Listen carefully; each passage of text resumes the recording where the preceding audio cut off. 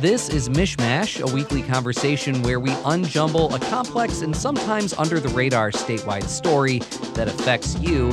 And very soon, Michigan will become the first state in the Midwest to allow recreational marijuana for people 21 and over. This is a huge moment for the state of Michigan. There's a lot of questions swirling around. How is this going to look? How is this going to be implemented? How will it be enforced? And one of the big questions is about college campuses. If you're a college student or if you go to a college campus, can you partake in Michigan's legal marijuana system?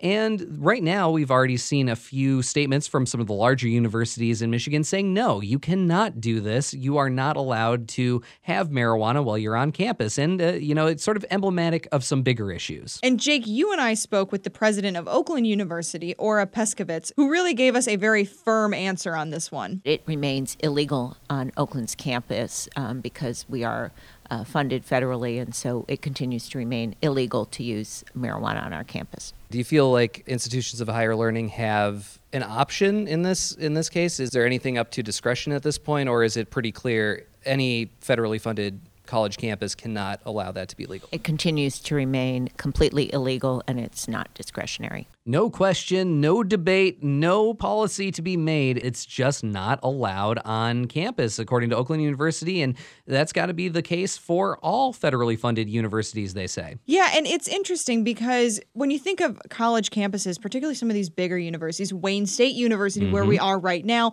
University of Michigan, Michigan State, I mean, I've been to these campuses. Sometimes I really don't know if I am on campus or if I am off campus. I mean, they're so sprawling and they're so inclusive of a bunch of different buildings.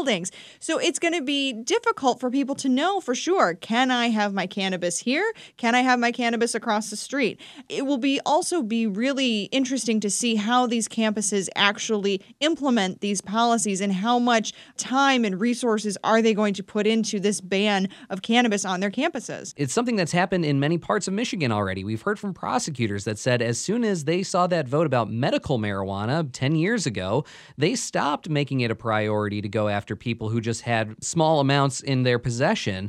And so the question is, really, how much are universities really going to spend their time on this? And it's probably going to change from campus to campus. Absolutely. But this whole question around universities and their handling of it is really emblematic of bigger issues that really affect everybody in Michigan. And that is this conflict that we now have between federal law and state law. Very rarely do you have something that is completely illegal on the federal level, but then is legal on the state level. And that's going to lead to a lot of questions. U.S. attorneys have said that, they are still holding true to the fact that marijuana is illegal on the federal level.